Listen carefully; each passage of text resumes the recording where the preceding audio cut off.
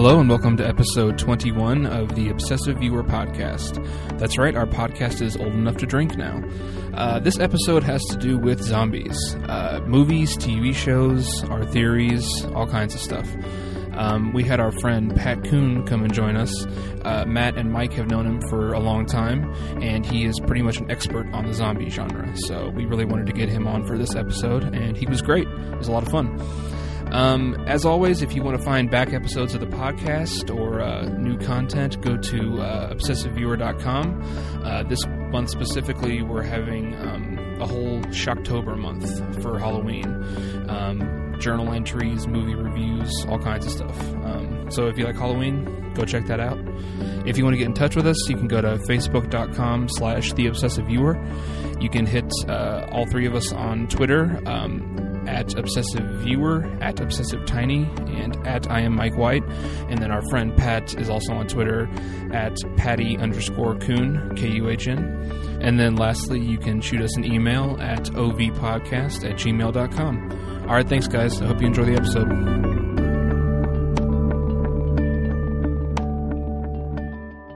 Welcome to a special zombie edition of the Obsessive Viewer podcast.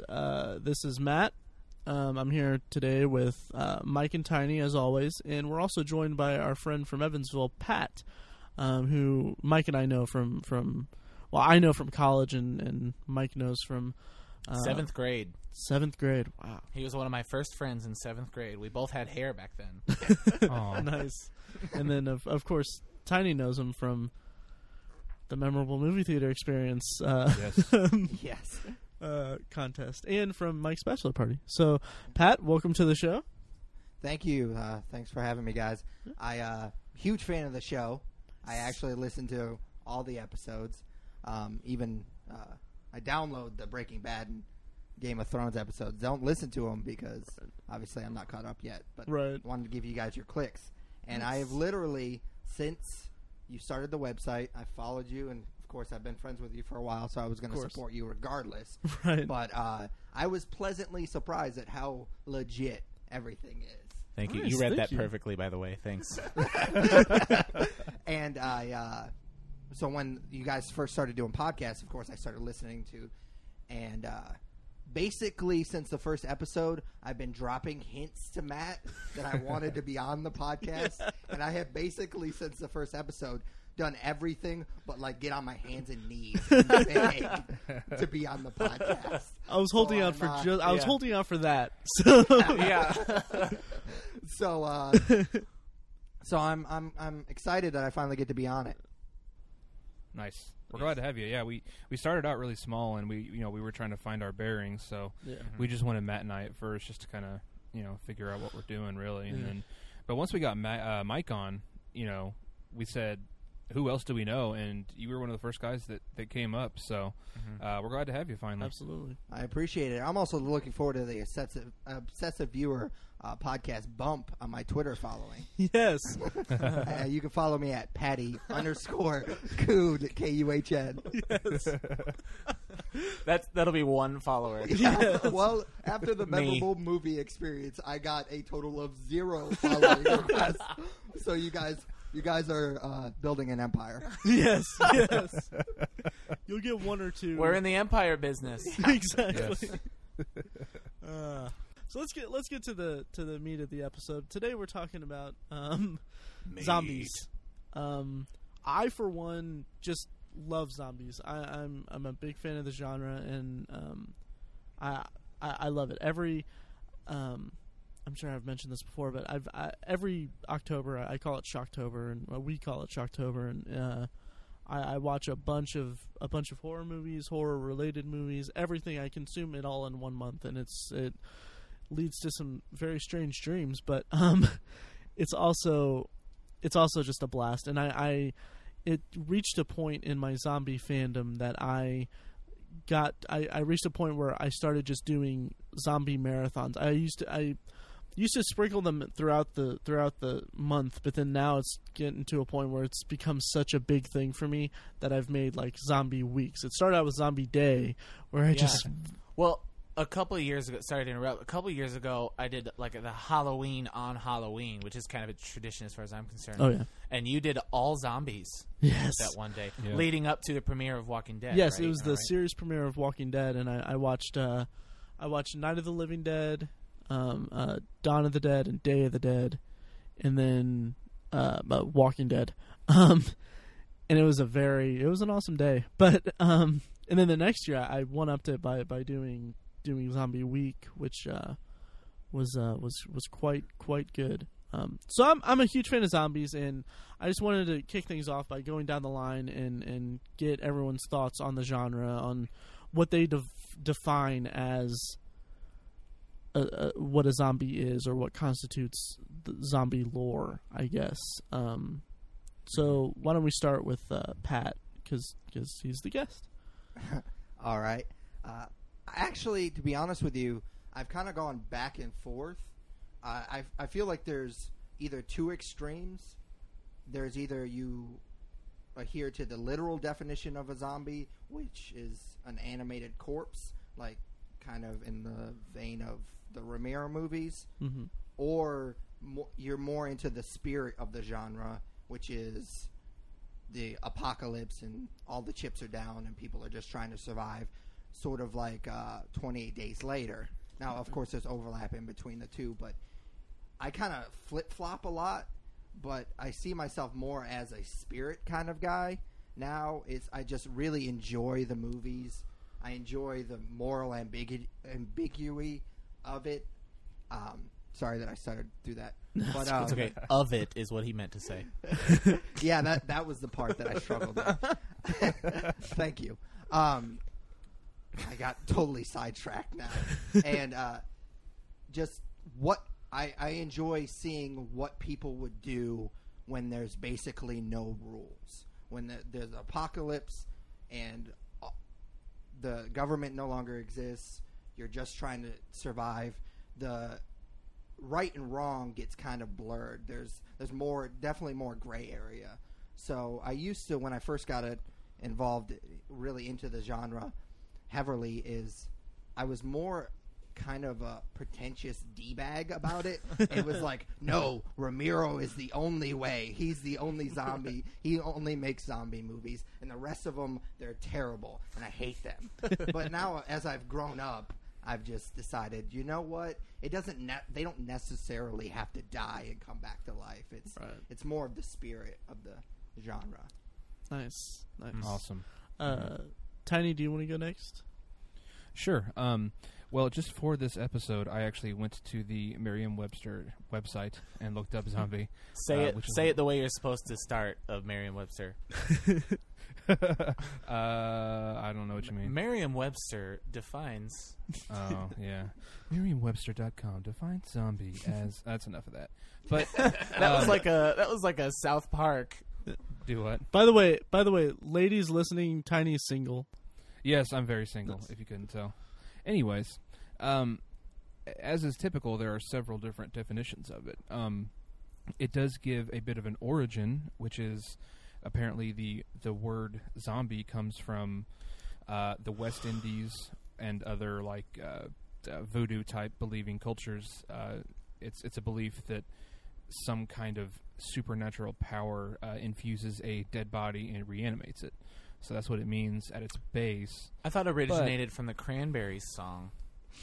No, I'll stop. I'm done. Yeah, you can edit that out. Listen to Pat already. He's been on the show for 8 minutes. Yeah, he's taken to it like a fish to water. Yeah. So. But then it also in this page for zombie, it makes as simple a definition as a person markedly strange in appearance or behavior. So a drunk person could technically be a zombie according to that. So what I'm trying to illustrate is there are so many different ends of the spectrum for what constitutes as a zombie and what doesn't. And I differ from Pat in that I have always just viewed it as just in the kind of in like to use his term, in the spirit of the zombie genre, just whatever qualifies as, someone could be infected or they raised from the dead or anything like that. you know, that it doesn't necessarily matter to me. I just enjoy the genre. Nice. That's good. Mike, how about you? Well, I'm kind of the resident non-zombie fan among the four of us. That's not to say that I don't appreciate zombie movies, but the ones I appreciate the most are the ones that do something different with it. Funny enough, they're the comedies, Right? the zombie comedies. You know, and I always appreciated Romero's idea of the zombie, that when hell is full, the dead will rise. I really liked that ideology. It was more of a social commentary about like the state of the world and the state of society, and how just we're so awful that we kind of did this to ourselves. I think that's interesting. But I don't know that my favorite zombie movies have that philosophy. You know what I mean? I think you get the best action and the best story and the most realistic when it's just like people with rabies. You know what I mean? Interesting. Where I stand with zombies is I'm like Pat in that I feel like I can't remember if I mentioned this or not, but I'm more of the spirited variety of it. I don't get hung up on the definition of what it constitutes a zombie. I just know that it's the spirit of the genre is represented in a bunch of different kind of things, and I love it. I mean, I like Pat said, I love the breakdown of society and how it's basically this walking plague of just horror that's forces people to act in an extreme and improvised fashion that really brings out who they are as at their base level, and it's the kind of thing that I just love seeing those interactions. It's a great way to bring out some really interesting storytelling devices and for character drawing and all that. I love it. So what I wanted to do next was go down and see like what are some of your favorite zombie movies or works of zombie fiction. I've said before that Max Brooks's World War Z, the book. I haven't seen the movie yet, but it's not an adaptation of the book. No, it is not. No, but it is awesome. The book is a fantastic movie. Movie. The book's great, but the movie is awesome. I wouldn't go so far as say it's fantastic. It's amazing. I'm trying to detect if you're being sarcastic. No, I'm not. That's a douchey thing to say. That's a callback to an older episode. No, I'm not being sarcastic at all. Really? I really, really genuinely loved it. Huh. I thought it was one of the best zombie movies of the last 100 years. I know that sounds sarcastic too. I don't mean to sound sarcastic. It does. I'm having a bit of a stroke here. I'm not sure exactly how to react to that, but I'm not the only one. Yeah. I mean, lots of people love the movie. I think the general consensus is that it was quite well done. If your response is that you're disappointed in the adaptation of the book, it is by no means an adaptation of the book. Right. Oh no, I actually originally went in and I had suspicions because of the trailer. I absolutely love the book. I think it's amazing. Yeah. But I went in kind of thinking that it wasn't going to be a page-by-page retelling of the book. And then I went in, and it wasn't anything. There are no pages. Yeah, there is zero pages. My biggest gripe is that it's called World War Z. Yeah. But other than that, I thought it was really tense. Good action. It was interesting. When I saw it in the theaters, I was disappointed because of that. Because it was nothing like the book. But then I bought it because I'm such a huge fan of the genre. I was like, well, maybe I should give this another shot. And I watched it recently because it just came out on DVD. And just in itself, it is a really good movie.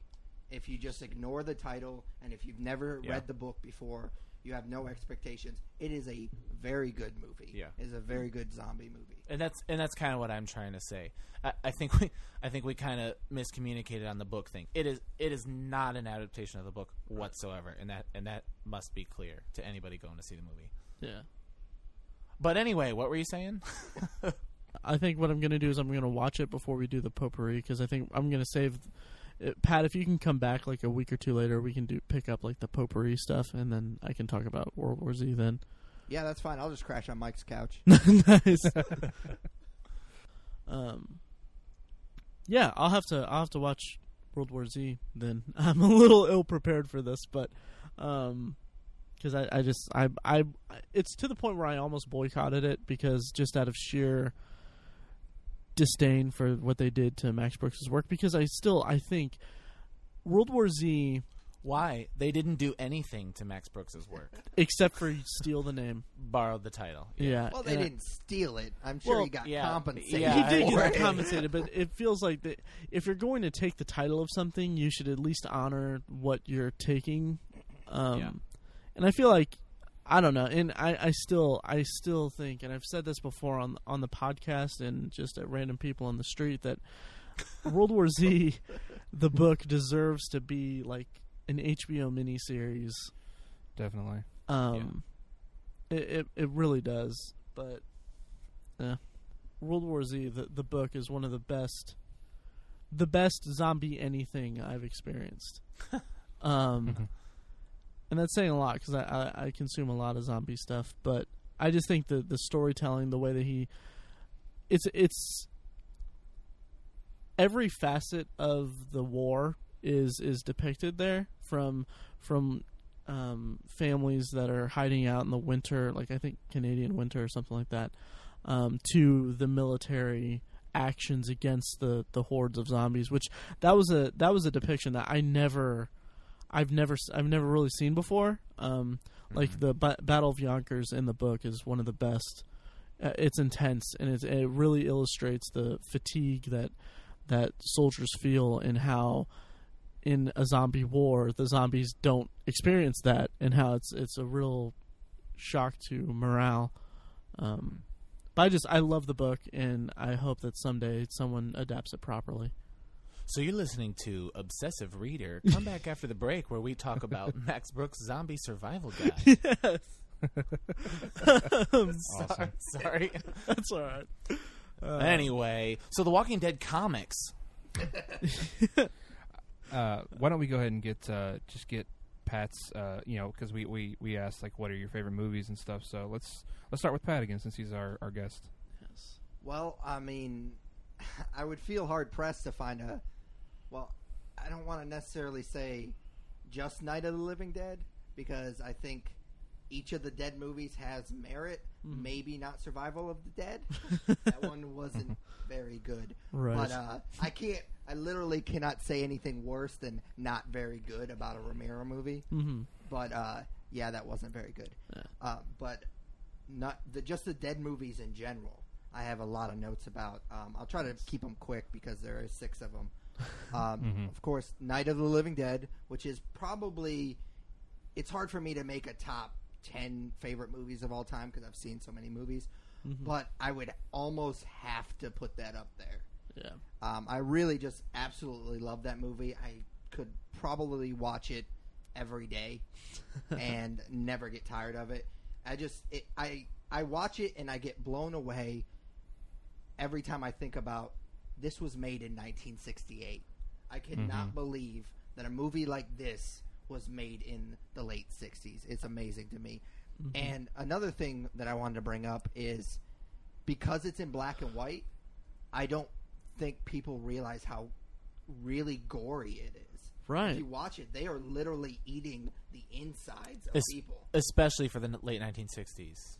I mean, Right. Honestly, if it was in color today, I think people would have a hard time with how gory it is. It really, and of course it was done for budgetary reasons. Right. But, I mean, it definitely, it kind of blows you away how, I am a fan of the zombie genre, so I'm kind of used to gore, and I also like slasher films, so, that's definitely a staple of those movies as well. Right. So, but I'm, again, just blown away by how gory it is, especially in the 60s.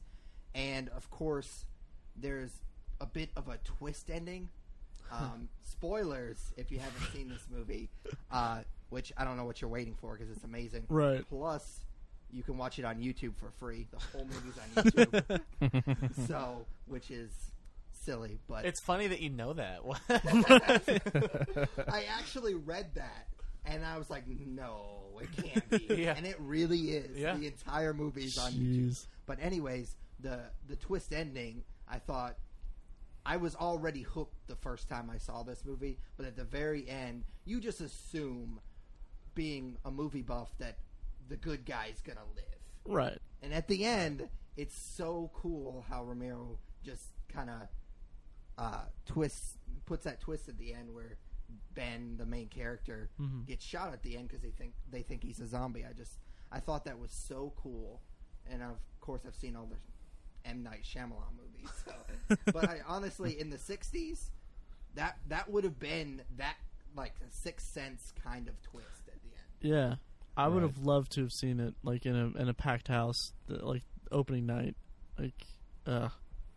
Totally. Were there? I would say, were there any packed houses opening night for that movie? Ah, that's a good point. Didn't it flow kind of under the radar for a long time? I mean, it's more a cult.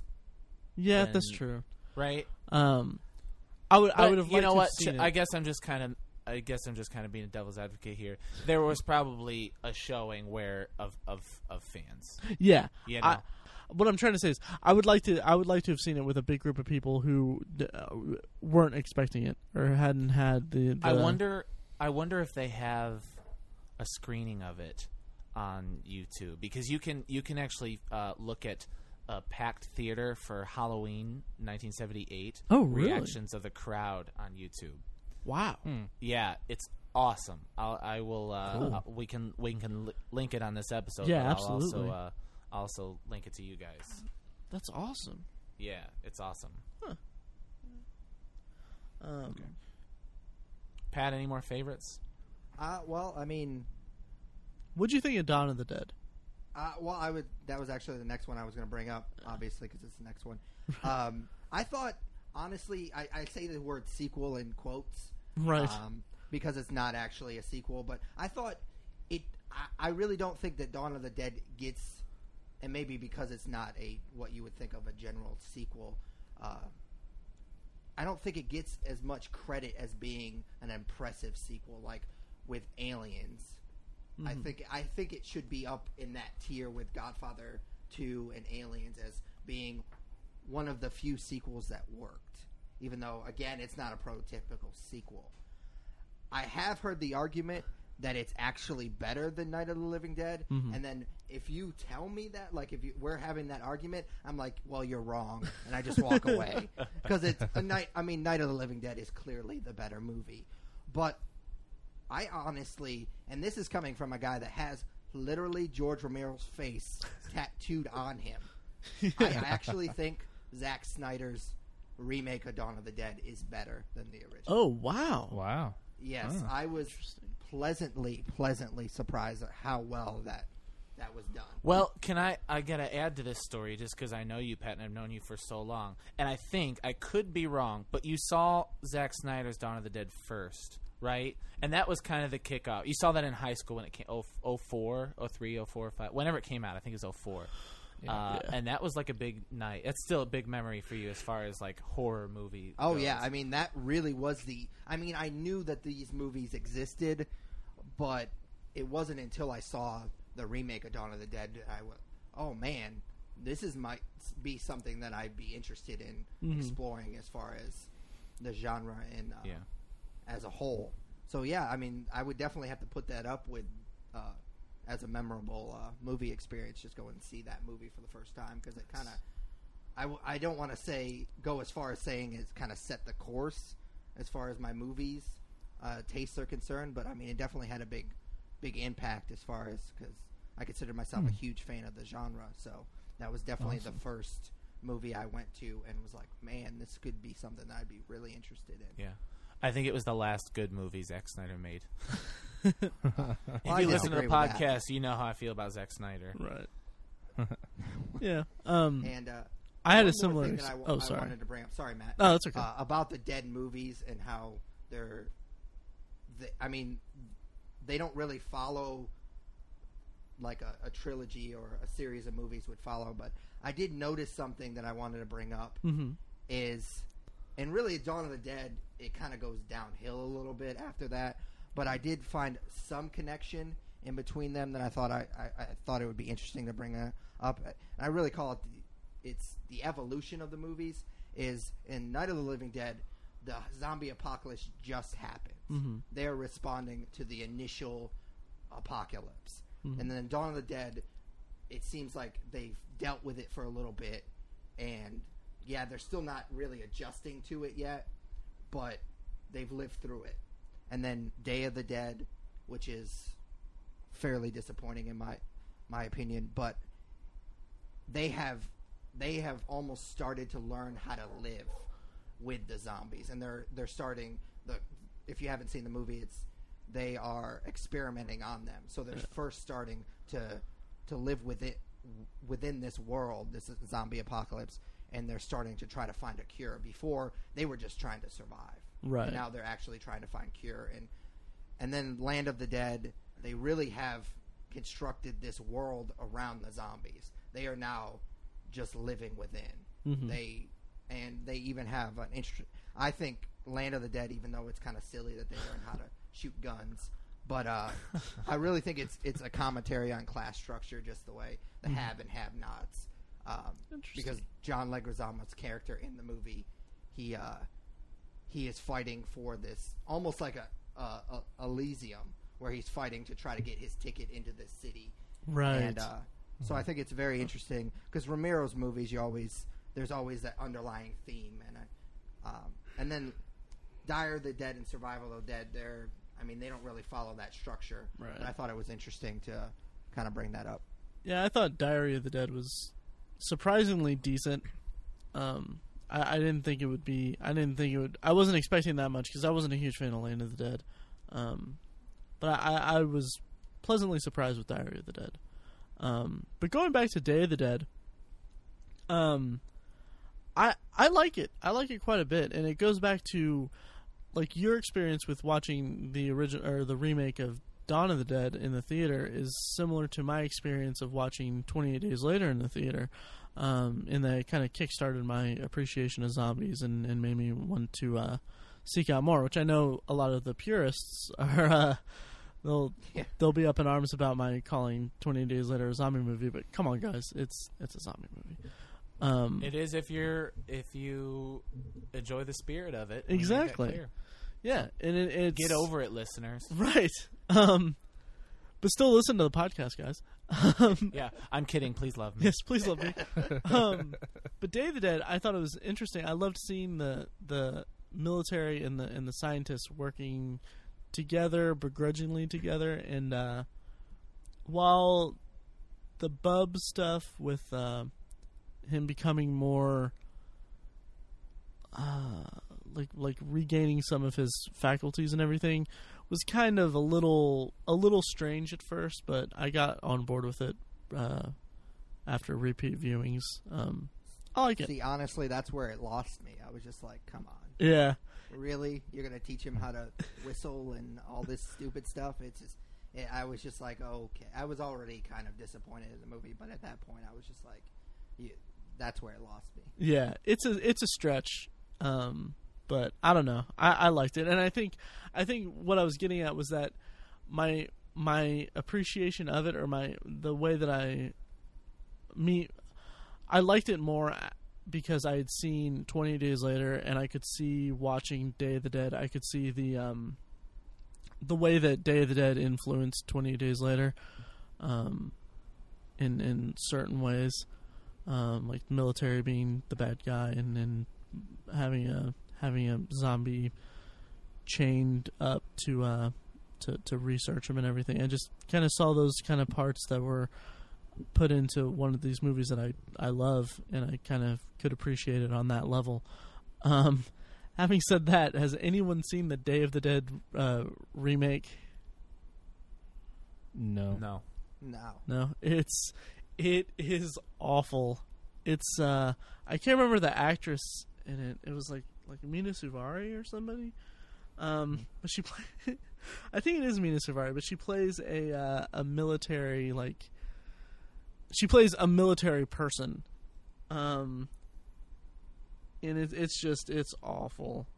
It's it's Mina Suvari and Nick Cannon. Ooh. What? Yeah. How have I not seen this? Sold. Nick Cannon's in it. Nick Cannon's Sign in me it. up. IMDb has it as a 4.5 rating. That is a crime. Yeah, it's awesome. It's awful, but yeah, it's seek it out if you can. But it's horrible. But anyway, so yeah, Romero definitely. You can't talk about zombies and not talk about Romero. And I personally, I love Dawn of the Dead. I think that I go back and forth with how much if I love it more than Night of the Living Dead. You're wrong. Podcast over. Yeah, right. Can any of you guys make clear to me why the first one is Night of the Living Dead, and then from then on they're all just dead? Like, why did they drop the living from the title? I think it's because it was the very first time that it was ever. Just the idea of that it. That was the advent of the zombie, and so it kind of, I guess they wanted to be a little more clear in the title. I think that's the only reason you need to. Yeah. Gotcha. That's the only reason why it's there. Yeah. Gotcha. Drop the living. It's cleaner. Yeah. It's cooler. It's cooler. But yeah. So next up, I kind of wanted to. We're kind of freeballing in here, but I kind of wanted to talk about the fanboy outrage and fanboy just nonsense about the definition of zombies and how people say, like, 20 Days Later isn't a zombie movie, but it is a zombie movie. It, like I said, it is. Well, who are these people? Because I think the people watching Night of the Living Dead are also watching anything made post 2000. You know what I mean? I feel like the people complaining are the old people who don't matter anymore. You know, I don't actually think that that's the case. I think it's more people that are just like people that love zombie movies, and then they maybe they just love hearing themselves talk because it's very clear. And you mentioned that people watch post 2000 zombie movies a lot. I was going to make this argument that I watched a couple years ago. I watched this documentary called Zombie Mania that kind of basically went through the entire evolution of the zombie genre, and there was a stat that I can't remember the exact stat, but it said something like over 50%, maybe 60 or 70% of zombie movies that have been released were released post 9/11. Wow. Yeah. I believe that, though. Oh yeah, which I thought was it's interesting. It's an interesting reflection of our society, in that, I mean, this terrible event happened, so we kind of, as a reflection of that, we produce these movies that are about humanity at its most dire moment, and how people react under utter chaos and all that. But it's I just think it's interesting that people get up in arms about 20 Days Later not being a zombie movie, because while they aren't zombies, they are infected, or why they aren't traditional zombies, as they're infected with the rage virus, they're still zombies in that they represent what Romero was trying to do in a way. Would you guys agree? Definitely. I would agree, and it kind of calls back to what I made the joke about myself personally being kind of pretentious, and I feel like sometimes people say things just to be outrageous and get a reaction from you, like, oh, 28 Days Later isn't a zombie movie. You're wrong. This is the only zombie movies. And me personally, I used to be like that. So I just feel like sometimes people have such strong opinions just so they have strong opinions. That's actually probably the best way to describe it, actually. And there is pretension there when they talk about it like that. I had a point, but I forgot it. Oh, and if people like legitimately get offended when they say like, "Oh yeah, 20 days later those zombies were crazy" or whatever, if they get like legitimately offended or get up in arms about it, like my go-to response is, if you think that the literal definition of if you're a zombie purist and you feel like zombies should only be the living dead that rise up and attack in hordes and all that stuff, then you're by definition you're wrong, because the first zombie movie is White Zombie from like the 30s or something. And in that, it's just this guy in I think it was Tahiti or the Caribbean or something. He used zombies, the reanimated dead, as laborers. And that, so, I mean, if you want, after around 2004 with 20 Days Later and everything, there's a resurgence of zombie movies, and it's a new era of zombie movies. And not to say that it's as influential as Romero, because I mean you can't top Romero at all. But it carries on that spirit in its own way. Mm-hmm. Yeah. Well, True. Sorry, Tiny. I just got to a point where I analyzed why I love these movies. And the reasons I love the Romero movies are the same reasons I love 28 Days Later. So I got to a point where, you know what? That's a zombie movie. I liked it. I like the Romero movies. They're very similar, other than the fact that the zombies, I just did the air quotes, even though you can't see me do that. Even though the zombies didn't actually die, I mean, Yeah.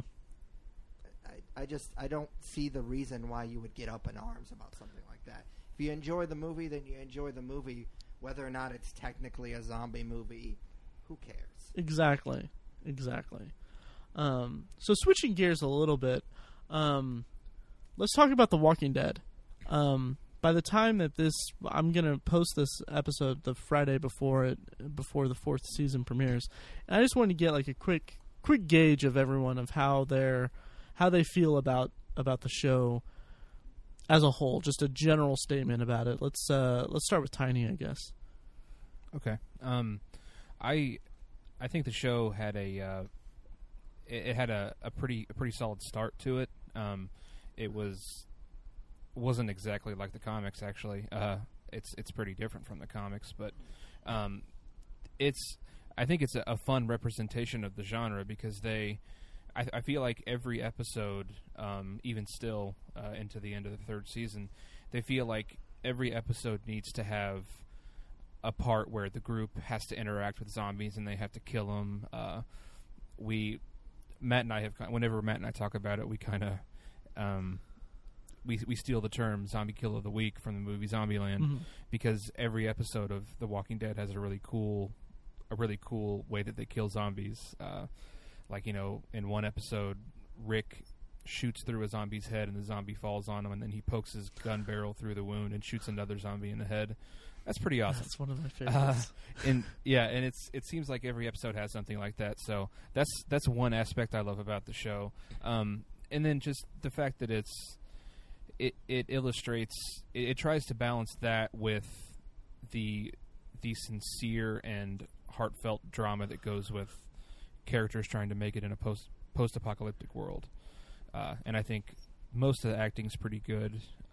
The writing's pretty good, but sometimes it gets a little bogged down with that stuff, especially that second season on the farm. That was just, dear God, that was laborious. Yeah. But I still think it's a really fun show. I love watching it. I think it's great. Nice. Mike and Pat, whichever one wants to go first, what did you guys think of Walking Dead so far? I will not be watching it come season premiere time. Understandable. And I did not watch the last 2 or 3 episodes of season 3. I just couldn't take it anymore. Mm-hmm. I The show promised something in the first 3 episodes that I don't think it ever delivered. Interesting. And I wonder if it had to do with my mood and the fact that it was Halloween when it aired, and it just had a really good tone to it. I really, really appreciate the first episode of the series, but the laboriousness that you refer to in season 2, I think started in episode 4 of the show and hasn't stopped for the most part. Now there have been moments of great action, I think. In particular, like the barn scene at the end of season 2, I thought was pretty interesting. I think that a lot of the beginning of season 3 was interesting. I actually quit watching after the first half of season 1, picked it up again later, and kind of caught up because everybody was freaking out about Shane and all that. So I watched that, and then I watched the season 3 premiere, and then with all the other shows that I picked up come fall, I just took stock of what was important, what I needed to watch, and consistently every week Walking Dead was never a must-watch show, and its popularity confounds me. Well, it doesn't confound me. Let me go back. It is popular because it's the only zombie show on television. Right. But it is not the zombie show that zombie fans deserve. And I'm not one of them. You know what I mean? I'm not a zombie fan, but I feel like you guys deserve better than this show. Right. I think it is so incredibly boring. Interesting. Pat, how about you? And sorry. Oh, sorry. And also racist. I made a joke last year when it happened about how they have a very strict one black male character at a time policy. And one of them name was T-Bone. One of them T-Dog. T-Dog. Literally T-Dog, T-Dog. And they said it in a serious way, T-Dog. They're like, okay, that's cool that you're going to bring Tyrese on the show. How are you going to kill T-Dog? Oh, wait, what? Well, we have a strict one black character at a time policy. Oh, yeah. We're just going to shoot him. Ugh. Yeah, agreed. I've had the anecdote before or I've shared this that, when he died in season 3, when T Dog died in season 3. T-Bone. I'm just going to start calling him T-Bone. Nice. You just made a fool of yourself for the T-Bone, but but when T-Dog died, there's a scene where he's like guiding after he's been bitten and all that or whatever. He's going through the tombs or whatever in the prison, and he's trying to guide out Carol, and he's like, I just know that this is God's plan for me and all that. And all I thought was, T-Dog's religious. Who knew? Because didn't really have any other. That's like the only character development that we've seen of him. Yeah, and it's right, as he's exactly. dying. But exactly. But Pat, what do you think of the Walking Dead TV show overall? Well, I kind of go back and forth. There's episodes where it's okay, we get it. They're in a zombie apocalypse. It's hard to deal with this. They're going through all these emotions, and then it's like, and then there's episodes where I'm like, wow, that was really, really good. I thoroughly enjoyed that. I was actually on the edge of my seat. And then it just goes through stretches where it's, like Mike said, it's just really boring. Mm-hmm. I thought, honestly, I knew about the comic book before I watched the show, but I hadn't actually read it, even though I am a comic book fan. And so I saw the show, saw the first couple episodes, and I was like, you know what? This is not bad, but it's not great. But I'm such a huge fan of the genre. I was like, well, I'll give it a shot. And then I started reading the comic books, and it was so far and away better than the show that way better. I actually stuck with the show longer than I may have because I like the comic book so much. I'll add to that I think I watched season 3 or went back to watch season 2 out of respect, like I owed it to Robert Kirkman, because the comics are so great. Yeah. Mm-hmm. Pat, are you going to be watching season 4? Yes, I will definitely be watching season 4. Yeah. I was actually getting to that. Okay. I think it's gotten progressively better. I feel like it's almost found its stride. There are, like I said before, there are some episodes where I'm like, all right. Yeah, definitely The Farm season 2. I'm like, all right, you've been here for a while. Like in the comic book, they're not at the farm for very long. No, not at all.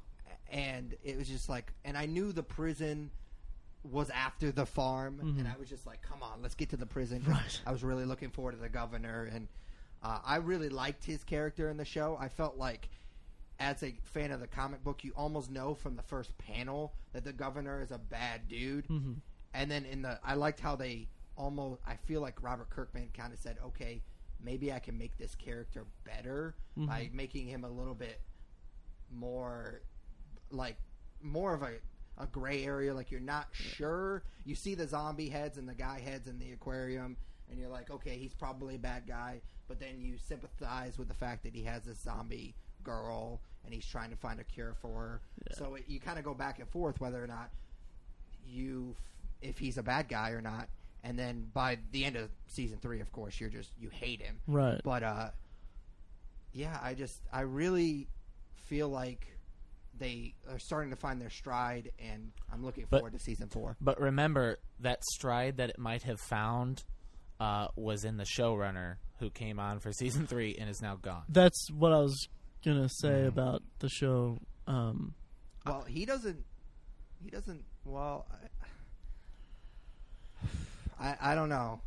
It's a tricky subject because you had the way, like, here's how I feel about the show. Basically, season 1, I was on board because Frank Darabont is one of my favorite filmmakers. Frank Darabont. Did I say Frank Darabont? Yeah. Okay, sorry, I didn't get a lot of sleep today. But I was on board. I was on board from the start because Frank Darabont is one of my favorite filmmakers ever. And I just thought, like, okay, Frank Darabont is going to do a zombie TV series. I'm there. So I watched the first season, and I was a little like, okay, there's a lot of room for improvement. I thought that it could have been a lot better, but it also could have been worse. And then season 2 came around, and Frank Darabont was fired, whatever. And then I was like, okay, all right. Glenn Mazzara is going to be running the show, and I'm a huge fan of The Shield, and he was a big part of the creation of The Shield, or the writing staff of The Shield. He was one of the writers on there. So I was like, okay, well, it's in good hands. And then season 2, like it's popular for everyone's opinion is pretty much the same, that they spent way too much time on the farm.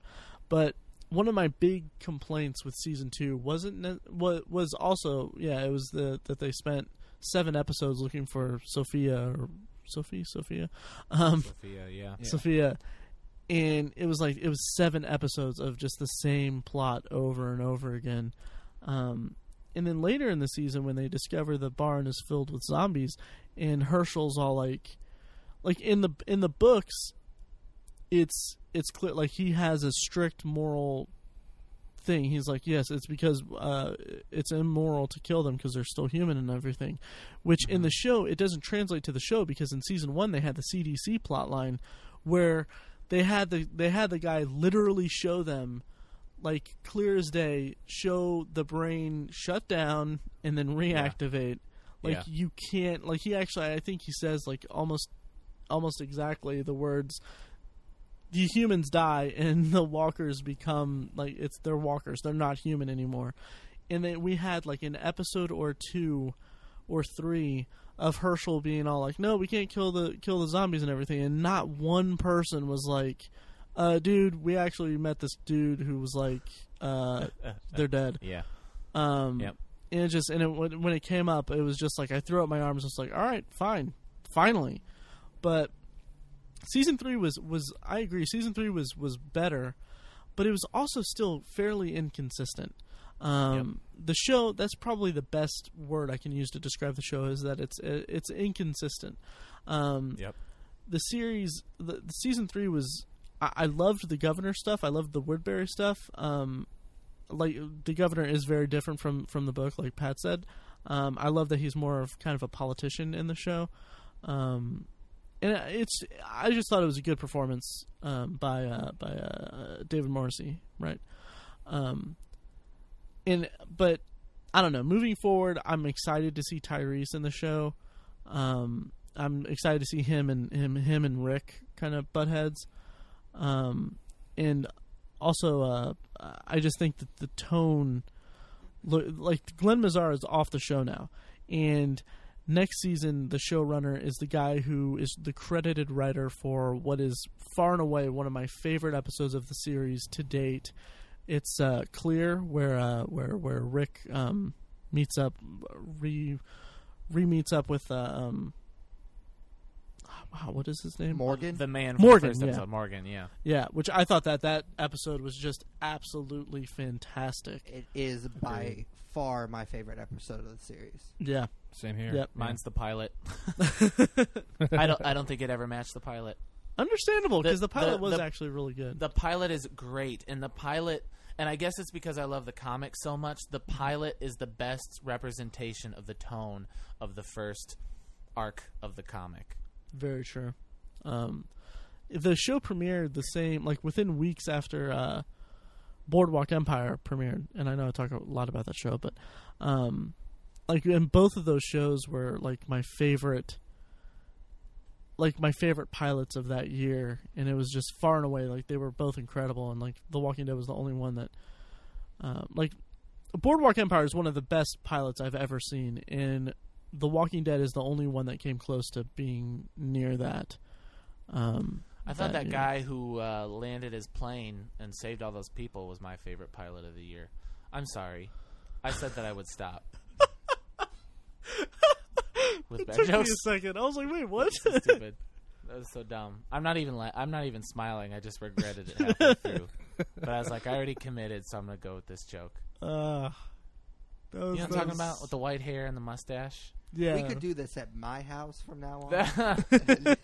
Look at Pat. Yes. Mike's like, Taking the hey reins. guys, when do we record the podcast? Oh no, Mike, we'll let you know. Yeah. That's great. So yeah, where do you guys see The Walking Dead going forward from here? Yeah. I'll say I don't care, and then let you guys have the floor. My hope. I'm sorry. I guess I have more to say. My hope is that more people catch on that it's not good, and they either make it better or the spin-off, the totally undeserved spin-off series or second series is good. I completely forgot about that. Do we need to talk about it? No, no, No. we don't. It seems unnecessary, but yeah.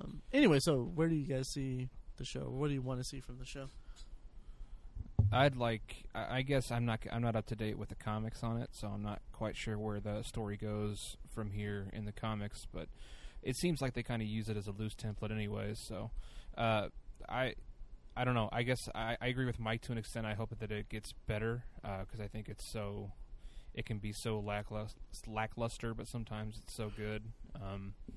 I'd like to see some solidarity in the show, because the prison has just seemed like they've been at the prison for like a whole season, but it feels like they've only been there for like 2 episodes. Yeah. Because they have yet to. It feels like they have yet to set up there. I don't know. I guess I got a much different feeling in the comics than I did with the show. So I don't know. I hope there's just more solidarity in the show all around. Right. Pat, how about you? Well, I might be in the minority here, but I kind of want the governor to die. Like, I was very disappointed because the season premiered last season. I was like, okay, finally something's gonna happen with the governor, because you knew he wasn't gonna either die or go away until the last episode of the season. Right. So I was kind of like, okay, I'm excited to see what they're gonna do with him. And now it just kind of seems like, okay, let's milk this teat a little bit Totally longer. a cop out. Yeah, really. It was like he just gets away at the very last, and it's just, come on, man. You wanted to use the governor a little bit longer, and I can't stand that. I really wish they would just give him closure and move on. I agree. And one of the laughably bad things in last season was toward the end of the season. I think it may have been the second to last episode or the last episode, where the governor brings his army to the prison, and they attack it and all that. And then, like, it's built up through a season-long arc to be this huge battle, and maybe that's the point, that it was just this little pissant army thing or whatever. And then the prison team, they push him back and all that. Like each one like shoots like twice, and then they leave. And then they're all like, "Oh yeah, we did it! Yeah, awesome!" And I was like, "You're cheering way too much for what little action just transpired." That's kind of par for the course for the show. Yeah, that's a good point. But switching gears again. Any parting thoughts on The Walking Dead? By the way, anyone? No. No, that's about it. Okay. In recent years, there's been two very strong zombie comedies, Shaun of the Dead and Zombieland. And they both came out kind of within a few years apart, or maybe 4 or 5 years. About that. Yeah, about 5. Yeah, but they stand as being like pretty much the only two like zombie comedies, maybe ever, unless you count the Day of the Dead remake. Was kind of a comedy. Oh yeah, Warm Bodies. That was. Yeah, but it kind of sucked. It did. Yeah, I had a bad theater experience anyway with that, because I was sick during it. But Zombieland and Shaun of the Dead are kind of kindred spirits, slightly. Where do you guys stand on, like, which one do you prefer? Which one do you like? What do you guys think about those two movies? I would. Were you going to talk, Tiny? You can go ahead. No, go ahead. No. They are far and away my favorite zombie movies together. It's like the two of them, whichever I decide to put first, and then like Spaces, and then like the Dawn of the Dead remake. just whatever. But and they're pretty equal as far as I'm concerned. I would just give the slight edge to Zombieland because Bill Murray's in it. Oh yeah. I would give the slight edge to anything because Bill Murray's in it. Right. Understandable. Yeah. Pat, how about you? Sorry. Well, I mean, I disagree with Mike because Shaun of the Dead, for me, it's 1, 2, Shaun of the Dead 1, Zombieland 2, and I honestly don't think it's even that close. And it's not because I don't like Zombieland. I really enjoy that movie. It's just that I love Shaun of the Dead. Yeah. It's so good, and it's so funny. I think I've seen Shaun of the Dead too many times. It's not as funny. That's a problem for me with comedies. Is once I've seen it too many times, I watched comedies so much when I was younger that I would like memorize the jokes and be able to quote them. And now I get to the point where if I can quote them, then I'm like, I've seen it too much. And I think I've just seen Shaun of the Dead so many more times that off the top of my head, I say Zombieland is better. You're probably right. It's probably a better movie, but Bill Murray's kind of the trump card. Yeah, that scene is so good. I like words cannot describe how happy I was during that scene, seeing it for the first time. It was amazing. We saw that, didn't we? See that together? I don't remember. I feel honestly. like we did. The Roomies. But have you guys seen the TV series? I say series in quotes because it was only one episode. But this time he didn't actually do quotes. No. Right. The Amazon pilot for Zombieland? Yes. The show? Have you actually seen it? I watched the first... I made it maybe 3 minutes. 3, maybe 4 minutes in, and I was like, nope. Yeah, I think I might have watched maybe 10 minutes. Ugh. And I honestly... It reminded me of like a porno spoof of a movie, and there just wasn't any. Well, I thought you said it was bad. There just wasn't any sex in it. It was just so bad, and it was so. I mean, obviously they're playing the same characters, but it was they didn't get anybody, and I've seen so much that it's hard for me to watch something that I haven't at least seen someone maybe in a commercial. I had never seen any of these actors before, and it was so clear that they were just like try. I mean, obviously because they were cast as the same characters, but it was just so bad. What I picture in my head is Tyler Perry's Zombieland. And just like that, you know how the sets on that show are just awful? Yeah. That's what I picture. And then just like reading horrible lines. Yeah, it was. I wouldn't even say that it was trying too hard from the 3 or 4 minutes that I watched of it. It was just, I don't know how to characterize it, but it just seemed like the characters were trying to emulate, the actors were trying to emulate the actors in Zombieland, which, I mean, if you're going to be cast as the same characters, I mean, sure, there's a little bit of that needs to be done, but also make it your own. Yeah, that's kind of weird. That's really hard to do.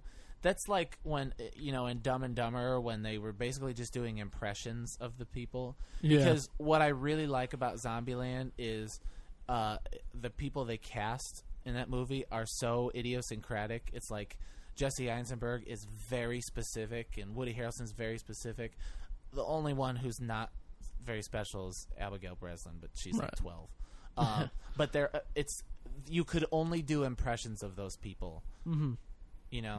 Even Emma Stone, who's awesome. Yeah, and if you're going to make a series, or if you're going to, which it's interesting because Zombieland was originally envisioned as a series, as a TV show, and then they changed it up to make it a movie. Which it's interesting also that I read the original, like I think the first draft of the script, and it's not as good as what the final cut was. So I don't know what that means for the show or anything like that, or if the same people are involved. But if you're going to make a TV show out of a movie that has such a wide fan base, either cast the original people or make new characters and just continue it in spirit. Agreed. Yeah. Agreed. I'll say on this, I prefer Shaun of the Dead just very, very slightly to Zombieland. Shaun of the Dead is one of my favorite movies. Like, it's easily in my top 10. Just not just comedies or horror, but my favorite movies of all time. And I think what sets it apart is the fact that it's so representative of the genre, because it references so many classic zombie movies, and it's not just about funny characters or funny people who are in the middle of a zombie apocalypse, which that's what Zombieland is. Mm-hmm. Yeah, that's true. But at the same time, Zombieland, they have the rules and all that stuff, and the Zombie Killed the Week. The narration. They both, in a sense, lampoon horror movies while also being a horror. You know what I mean? Mm-hmm. Yeah. While also being zombie movies. I guess that's what lampooning is, but they both do that. Right. So yeah, I guess I if I had to pick a favorite, I'd say Shaun of the Dead, but Zombieland is also just Woody Harrelson's one of my favorite actors too. So. Mm-hmm. So yeah, they're both incredible. I love both of them. Yeah. I don't think somebody would be wrong to choose either one as a favorite. Yeah, I'm the same way. I come down on it with I love Shaun of the Dead. I have more love for Shaun of the Dead because they both pay tribute to the zombie genre, but Shaun of the Dead pays tribute to it in a more, not, I hesitate to say respectful, but out of a more like, these are the movies that we love, let's honor them with this comedy that we're making. Whereas Zombieland does it in a way that's like, this is a cool kind of a cool fresh take on the zombie genre, and let's pay tribute to the tropes and the different things that you see in zombie movies in a fun way. Mm-hmm. Not to get too inside, but was the first time you saw that also the first time I saw that movie? Shaun of the Dead? You were like trying to get to sleep and also watched it. Was that the first time you saw it? Right. After listening to you watch it, I was like, okay, I'm gonna definitely check it out because it's gonna be something I'm gonna really love. Yeah. And I did. Yeah, but you not so much listening to the movie, just listening to me. Like, he used to just sit and listen to me. Yes. Like I still sometimes do. would I step up to installed get to the some- bathroom, and he'd be like sitting at the foot of my bed, just like with his ear to the bedpost, hoping to get the vibrations of my voice. It was weird. I loved it, but it was weird. Yeah, I still do that too. When I was down at your house last weekend, I may have installed some equipment in your room. So Mm-hmm. Yeah. So what the listener should take from this little segment is that Mike's a dick roommate watching movies while his roommate's trying to sleep, and Matt is a weirdo creep. That was pretty much our relationship. that Yeah. pretty much was. Yep. Have we told the story about the The creepy time story? I had to rough up a suspect.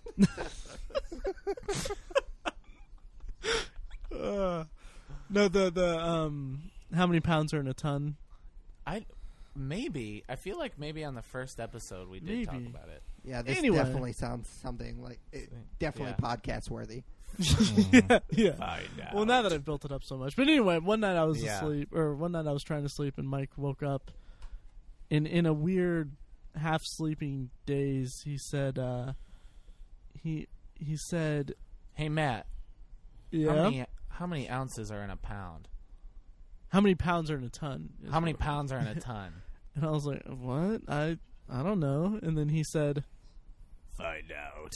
in that tone, and it was freaking scary. It was I weird. just rolled over and went to sleep. Do you know what? We have definitely told this story because I remember saying ounces into a pound and you Oh, correcting really? me. Yeah. Yep. Okay. Yeah. Man. So, anyway, on the Obsessive Reader, we've run out of things to talk about. Yeah. So, I think to kind of wrap things up with the zombie topic, I don't know exactly. Like, what are some obscure zombie movies that people feel like you guys feel like people should seek out if they haven't seen already? Pat, let's start with you. Well, I actually almost brought it up while we were talking about zombie comedies because I kind of feel like it fits because I laughed pretty hard during it. It's a movie called Dead Snow, Oh yes, which I absolutely love. I was originally introduced to it because me and my buddy Jeff, who's the best man in my wedding, we used to play Call of Duty with Nazi zombies. I mean, it's an awesome game if you've ever played it, but you literally just shoot Nazi zombies, and it makes zero sense. There's no goal to the game. You literally will die at the end.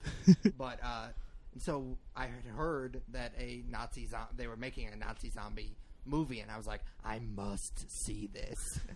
And so I watched it, and I was really, really surprised at just how good it was. Like, I knew it was going to be ridiculous because obviously Nazi zombies, and spoiler alert, they're after the gold. yeah. So I just thought that was I was really surprised at how much I liked it, and I laughed throughout the movie. I really enjoy movies that understand what they are and just kind of feed off that. And it's kind of I know it's a loose association, but I kind of lump this in with like Snakes on a Plane. They know that the concept itself is ridiculous, and they just kind of play off of that. And I really enjoy movies like that. Yeah, it was very self-referential, and it was very it was kind of a send up of the genre, kind of in the same vein as Zombieland or Shaun of the Dead a little bit, but more graphic. Definitely. But it was that's a great movie. Good pick. Mine, I'll go ahead and give mine too because that reminded me of something of mine. But this movie called The Horde,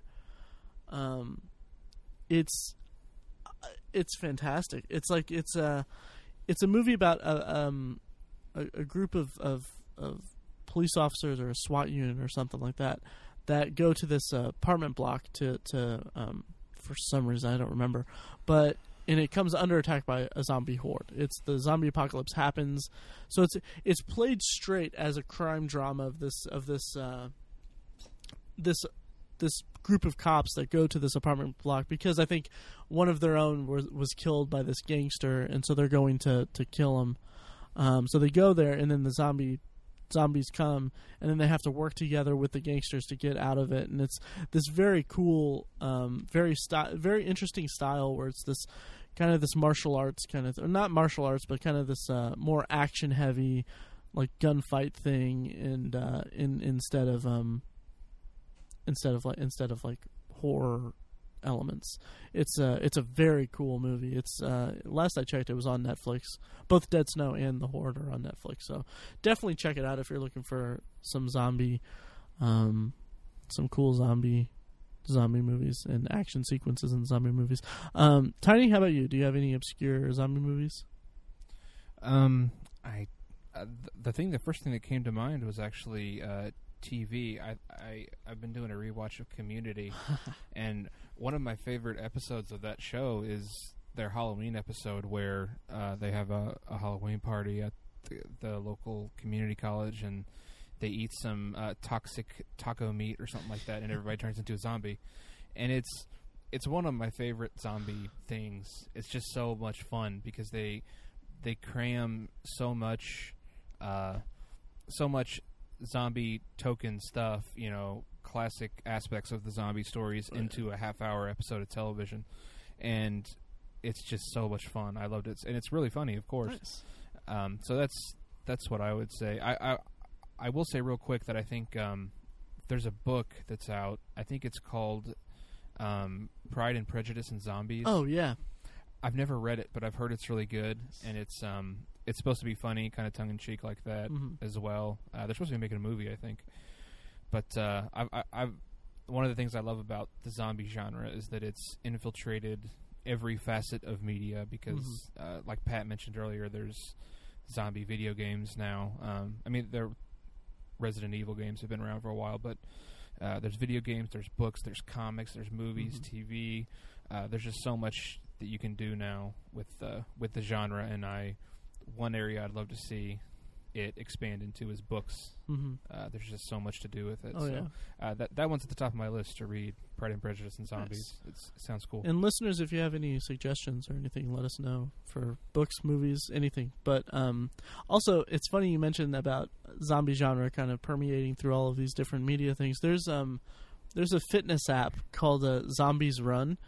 It's basically a thing where you start it up on your phone, and it's basically like this game that you play where you're listening to it like on the treadmill or when you're on your run or whatever, and it'll tell you it'll be like, okay, you're walking through the jungle or whatever, you're trying to get to this depot to where you can get supplies and everything, and then intermittently through it, it's like the zombies are coming for you, and the music swells, and you have sound effects and everything, and you have to run, and it uses GPS and like other ways to monitor how fast you're going, and it'll kind of tell you if you get away from the zombies. It's really cool and really it's really awesome. So you couldn't do it on a treadmill? No, you can because it'll I think it like when you do that, you can set it to where it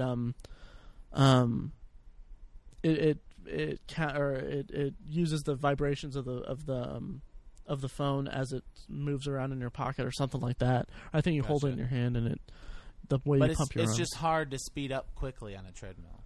It is. It is hard. It is hard. But it's not impossible. I've done it before, and it's pretty cool. Gotcha. It made me feel kind of weird because I'm sitting there like getting, because you're looking around. Yeah, I'm getting really into this, and like I've wanted to take it to like there's a park nearby, like a big it's one of the largest parks in the area or whatever. I kind of want to go through the trails and everything because it's a heavily wooded area, but I'm always like, if I'm gonna look like an idiot because I'd get. You'll be like a lone LARPer. A what? A LARPer, like a solo yes, LARPer. Exactly. Yeah. It's just this guy prancing through the woods. And listeners, by the way, Matt prances. Yes, that's how I run. Yeah. But yeah, that's good. Mike, do you have any obscure zombie anything? Sure. Well, I'll start with, you mentioned a book, Tiny, and I want to, I'll see you and I'll raise you Death Troopers. It's a zombie book that takes place in the Star Wars universe. Oh, yeah. Awesome. It is Awesome. It was one of my favorite reads last year. It's a really quick read, and I won't say much about it except that it is what you would expect from zombie fiction, and it also has some little Star Wars treats and Easter eggs in there. Cool for Star Wars fans. As far as movies are concerned, I would probably recommend. I don't know if it's that hidden. I think a lot of people have seen it, but Rec, which is a Spanish movie. It actually came first, and they remade it into Quarantine. I saw Quarantine first, actually with a group of 4 guys, including Pat, and we were kind of split down the middle. Pat and one friend did not like it, and another friend and I really did like it. But then I saw the Spanish version, Rec, and just liked it even more. It's a zombie movie, of course, but it's also found footage, and it takes place in this small apartment building, so you kind of get the claustrophobia as well as the fear of the zombies just coming after you. So it kind of, not only is it zombies, but the tension of the confined space of the apartment is really pretty terrifying. Nice. Good. Cool. I recommend Rec. Oh, see what he did? See that? You see that? That's Brilliant. all right. Well, I think that covers zombies for us.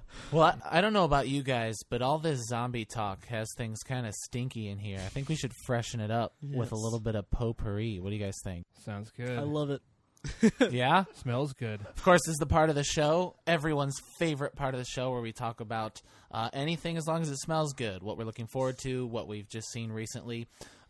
We usually keep it current, but because we're in the thick of Shocktober, we can kind of talk about a Shocktober movie if we want. So, Matt, you want to start? Sure. I just recently today watched World War Z, which we talked about it a bit in the show, but I actually just now saw it.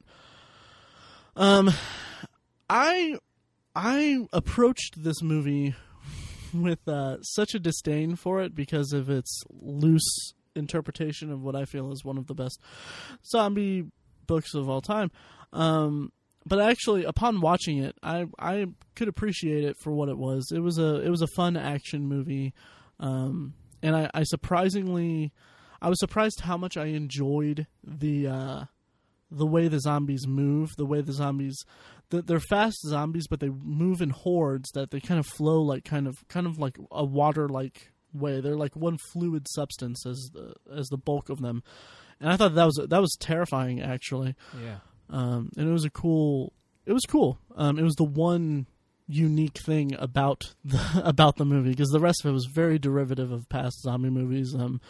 There's actually a part in it where the score was very reminiscent from 28 Days Later, which bugged me a lot. The score, the use of the score, but all in all, I thought it was okay. It wasn't too bad. I think I liked most of it. My least favorite part was the movement of the zombies. Really? Funny enough. Yeah, I liked the idea, but I thought the CGI didn't look good enough. Yeah. It was almost laughable for me. Really? Again, like, the idea is creepy. I liked that they all moved in a fluid motion, but it was so fluid that it was so clearly computer generated that it took me right out. Anytime there was a zombie on the screen, it took me out of the movie. I'll give you that. It didn't bother me that much, but I can see how it would. I think the only thing I liked about it was I thought it was kind of clever how they dealt with it, giving everybody the virus. See, that I thought okay, it was a clever, like, it made sense. It was clever, but I just thought it was funny that they're like, okay, we're gonna fight these zombies by injecting ourselves with, like, we're gonna expose ourselves to debilitating illnesses or whatever, which isn't necessarily what they did, but it was kind of that theory, I guess.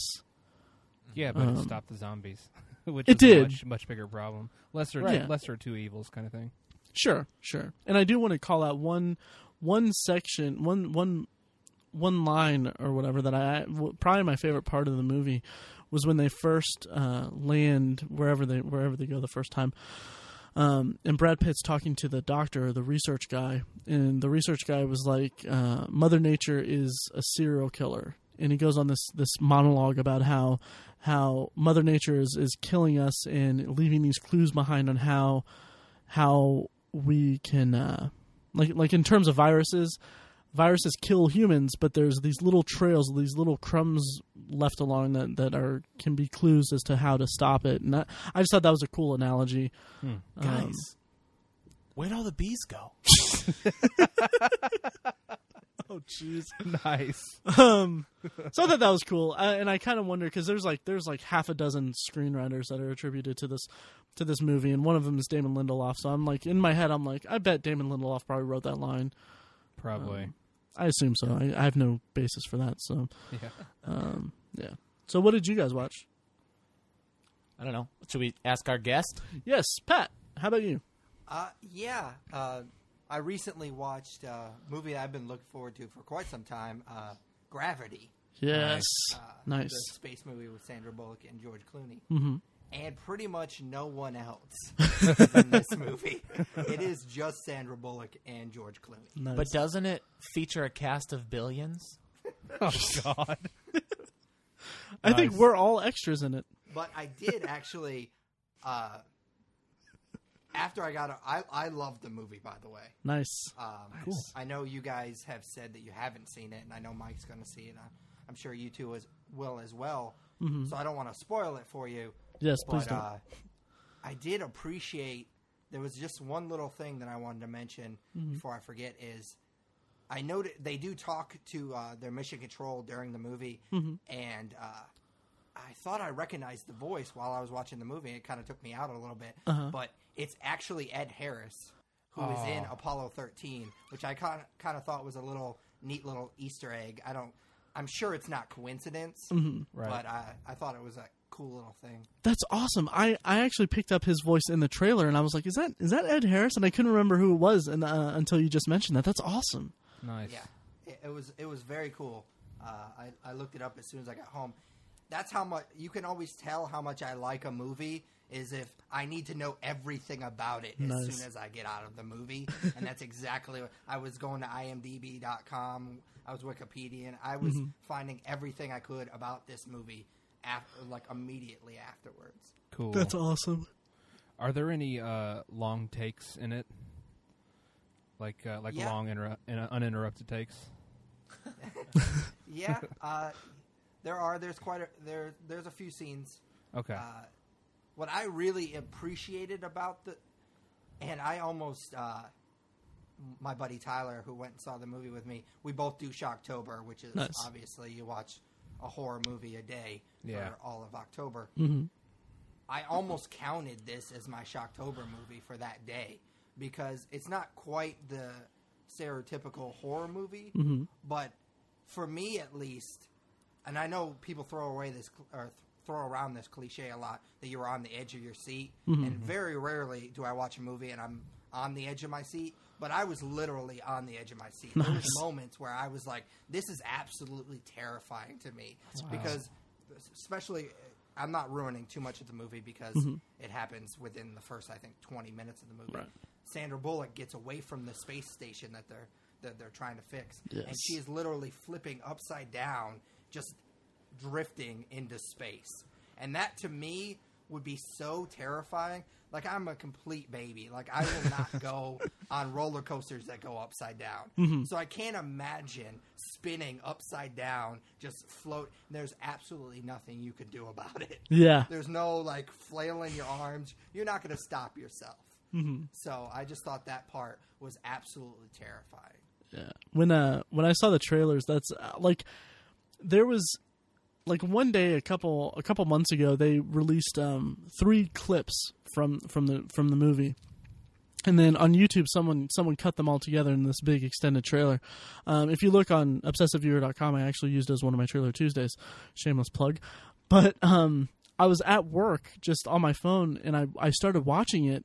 And I got a minute into it before I had to stop it. I was like, "This is too terrifying." And it's that part where she is adrift, and I'm like, "This is almost too terrifying for me." And I'm sitting in a room at work watching it on a small screen. I can't imagine how I'm going to feel when I watch it on the big screen, which by the time this episode's out, I'm going to have watched it, but I will have watched it. But it's, I can't wait to see it.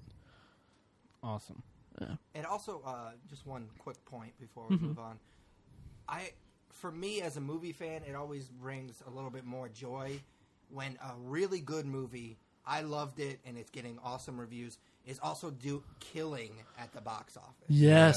I find that so satisfying that finally a movie that is loved by critics and people all over the world is also doing really well at the box office, because you don't always see that. Yeah, I read when after opening weekend, I read that it made $55 million in its opening weekend, which is the biggest debut in history, biggest October debut in history. Which crushed one of your favorites, didn't it? Yeah, probably. Are you talking about Paranormal Activity? Paranormal. Yeah, which is fine because Alfonso Cuarón is clearly, I don't know if I pronounced that right, is clearly the more talented filmmaker. Definitely. I just want to add that Pat and I are sharing a microphone, so all the throwing praise on this movie and excitement for it that you guys have agreed with, I've just been nodding along the whole time. Nice. Awesome. I'm excited too. Yeah, Mike, how about you? What have you watched, or what do you want to bring up? I just recently got to see a movie I've been looking forward to for a while, and I think I might have mentioned being excited about it. It was the writing and directorial debut of Joseph Gordon-Levitt, Nice. Don John. Nice. How was that? It was an impressive debut. And, Okay. and I really liked the things that I could tell he spent time on and the things for which he cared most. As a whole, the movie left me wanting. Okay. I really liked that it was a commentary on, addiction and porn addiction. I thought that there would be more about how women see romantic comedies in almost a similar way to the way men see porn. I thought there would be more about that, but there wasn't. It was really more about relationships than anyone else, and kind of your job to care about another person equally in a relationship. It took some twists and some turns that I didn't expect. In the end, I felt satisfied by the movie. It just kind of surprised me. There's some really great, funny scenes. Tony Danza is fantastic. And in particular, there are a couple scenes, but the first time they do it where Joseph Gordon-Levitt is driving around town in his car, and he's angry, driving through the traffic, and he's like yelling at everybody. Cut to perfect juxtaposition of him going into church on Sunday. And it was just it was a well put together scene, and they kind of do that joke a couple times, and it lands, it hits every time. So I appreciate what he was trying to do. In the end, it left me wanting. I would give it a mild recommend. What are your I would say bargain buy. What's like a 7 on your scale? Probably bargain buy or I'd bargain buy it. or buy digitally. Okay. I would buy it digitally. Okay. Do you think he has room to grow as a filmmaker? Or do you think he should just stick with acting, or how do you feel about him as a director and writer? As a director, he's fantastic. I'd like to see him direct somebody else's work. Oh, really? Yeah. Okay. Although I feel like anything he would do would be super message heavy. So I think if he hits the right message and he hits the right notes, it'll be good. I think he could get away from the Guido thing, the overdoing the I guess New England accent. Sure. Is a little much. I don't know. I'd like to see more. Okay. Cool. He didn't fail. He certainly didn't fail. Okay. That's cool. Good. Nice. Tiny, how about you? What have you been up to lately? I'm gonna keep it with the Shocktober theme a little bit here. Nice. I recently purchased and then watched the 35th anniversary edition of the Halloween Blu-ray. Nice. I almost talked about that. Really? I'm sorry to cut in. I'm sorry No, to it's Kanye, fine. but I know it's like pretty much your almost favorite mentioned movie. that. So. Yeah, it is awesome. Go ahead, though. The reason I wanted to talk about it is because it was almost like a first viewing for me, because the last time I saw that movie, I think I was 12 or 13, and Wow. I just didn't really connect with it at that age for some reason. It didn't. I remembered so little of it, and so this was kind of like a first viewing for me. And I did a little mini review of it on the blog, and it has carved out a little space in the dark part of my heart that's reserved for Halloween and horror movies. It is a masterful piece of filmmaking. More than anything, that's what I noticed about it. I've said I'm not a huge fan of slashers, but so the part where he's going around killing people wasn't necessarily for me. But I think all of the build up to that was just absolutely incredible. The Mike, you've mentioned how John Carpenter builds the tension so well, and he absolutely does. It's masterful, and I love the camera. The work entire in it. second act of the movie is a tease. Yeah, And I love exactly. Yeah, like just the opening scene with the first person point of view camera angle, where it's the 6-year-old Michael Myers stalking through the house and subsequently killing his older sister. That I would have thought that using that kind of perspective would be very gimmicky, or it would seem like a video game, but it worked so well. It was so enthralling. That was one of the highlights. And then even after that, in later when Michael is he's just walking around the town in broad daylight and just stalking these people. It's so eerie the way the camera follows him, and like the camera follows him into a car, and then you watch him follow the kid in the car. It's like you're participating. It was really, really great filmmaking.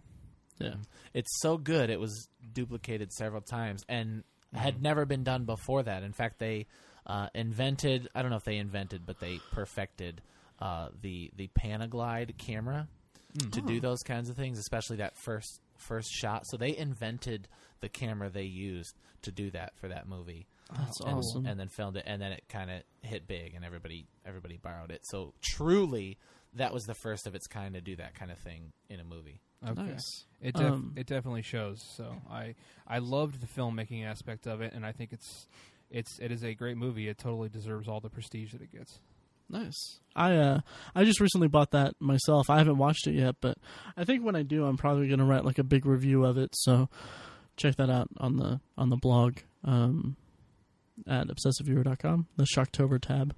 Awesome. Yeah, and I actually just watched it a day or two ago with the commentary. Oh, the nice. 35th anniversary with Cool. commentary. With John Carpenter and Jamie Lee Curtis? It is with John Carpenter and Jamie Lee Curtis on the DVD version, which they also copied for the original Blu-ray release. Mm-hmm. It's the two of them and Donald Pleasance, but it's 3 separate recordings, just layered, okay. and it's not it lacks a flow. Mm-hmm. So it's cool to hear the conversational bits between them. It's not very insightful, and in fact, really, you get a lot of narration by Jamie Lee Curtis. Like, what I mean by that is her telling John Carpenter what's about to happen or what's going on in the movie, which is kind of funny. And then it's a lot of her like being scared of the movie. So it was more cute than anything. Okay. But it was cool. There's also, sorry to go long here. There's also a documentary included on the DVD, a featurette of when Jamie Lee Curtis was in Indy for the Horror Hound weekend, which I unfortunately unwisely did not attend. Right. And I fell in love with Jamie Lee Curtis watching that documentary. It was awesome. Was that this most recent Horror Hound convention? Or am I thinking no, of it was in something else? November. Okay, I got you. Yeah. I was going to say, that was... Okay. Yeah. That's cool. Yeah, well, I think that about wraps it up. Do you guys have anything else you want to add? Nope, not really. Pat, have you seen the Halloween Blu-ray? No, I have not. All right, There you go. well... that about does it for us. Thanks for listening. Thanks for downloading, streaming, whatever, what have you. To the Obsessive Viewer Podcast's Ode to Zombies. As always, you can find me, Matt, at Obsessive Viewer on Twitter. Mike is at I am Mike White. Tiny is at Obsessive Tiny. And our guest today, Pat, is at Patty_Kuhn, Kuhn. You can also find back episodes of the podcast at ovpodcast.com, and check out the blog at obsessiveviewer.com, where all month we're doing Shocktober related reviews and everything, and we love hearing from you guys. So check it out and comment and all that. You can also like us on Facebook at The Obsessive Viewer, and you can shoot us an email at ovpodcast@gmail.com. Any kind of feedback or any subject suggestions, anything you want us to hear or want to join into the conversation, just shoot us an email and let us know. That about does it. Thanks, guys. Thank you, Pat, for being here. Yes, and Pat, thank you very much for joining us. It's been great to have you on. Thanks, it was a lot of fun. Yeah. Awesome. Thank you, listeners. Thank you, guys.